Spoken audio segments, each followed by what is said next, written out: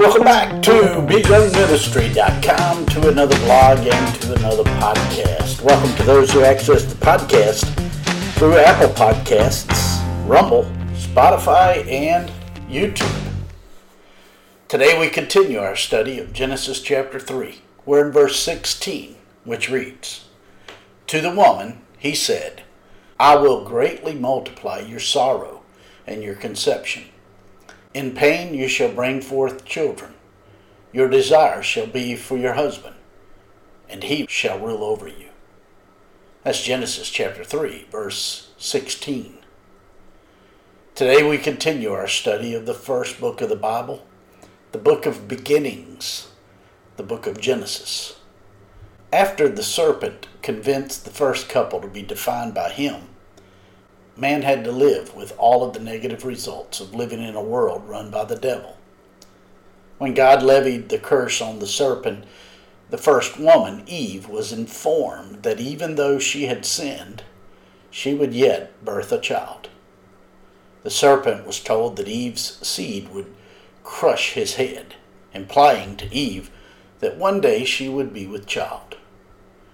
Due to the birth of sin, Eve discovered that the curse of the serpent and the promise of a coming seed to crush his head would come at a great cost to her. After the fall, God's approach to Eve was different than it was to Adam.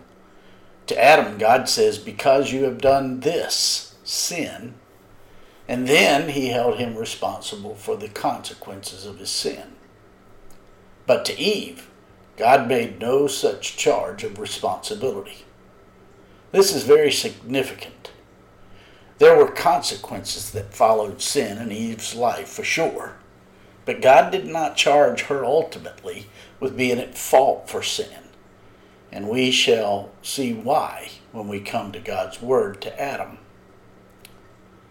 The word translated pain in today's verse refers to more than mere physical pain. It is the Hebrew word that adds sorrow to pain. This word comes from a root which means heartbreaking toil. This is perhaps why there has come into our language a description of birth pains as labor, the toil of the heartbreaking variety. It is evident, in view of the way the whole context has developed, that this means more than simply physical pain. It refers also to the heartbreak associated with having children. The words in today's verse helps us to explain 1 Timothy chapter 2, verses 12 through 15, which reads, "And I do not permit a woman to teach or to have authority over a man, but to be in silence. For Adam was formed first, then Eve. And Adam was not deceived, but the woman, being deceived, fell into transgression. Nevertheless, she will be saved in childbearing, if they continue in faith, love, and holiness with self-control." Obviously, this passage is about how a mother finds a sense of satisfaction in life through the lives of her children. The life of the mother who is being defined by God is made most purposeful through the process that begins with the birthing and rearing of her children. All mothers' hearts are wrapped up with the lives and careers of their children. In each mother's life, her meaning and purpose is largely wrapped up in her children's success. The Lord here in 1 Timothy informs the mother that her responsibility before the Lord for the success of her children is to train them in the ways of the Lord, and as long as they continue in faith, love, wholeness, with self-control, they will bring joy to their mother. God's design, which was disrupted by sin, was for the husband to lead his family in the culture of God. This responsibility was to include a selfless approach as the husband walked with God and would be used of God to inculcate his culture in the lives of his wife and his children. We see the proper order of this relationship carefully noted by the apostles in the New Testament. In order for the mother to be defined by God best as a mother, she was responsible to fulfill her role with reference to her husband first. When sin was introduced, strife was introduced in her relationship with her husband. And to the degree that she chooses to be defined by God will be the degree to which she will train her children in the culture of God. The wife best deals with the negative results of sin in her most important relationship on earth, with her husband, by being herself defined by God. Before she can export the important lessons found in God's love and holiness with self-control, she must herself import the culture of God into her own life.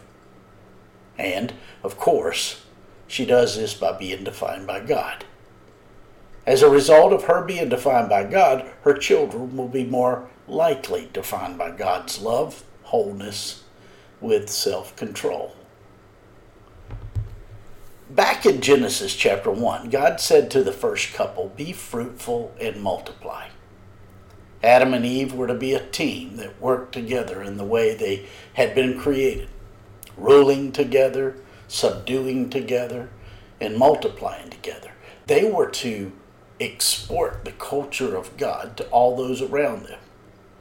But once sin entered into the world, their team was broken up, and Eve's desire for her husband had turned into her desire to rule over him.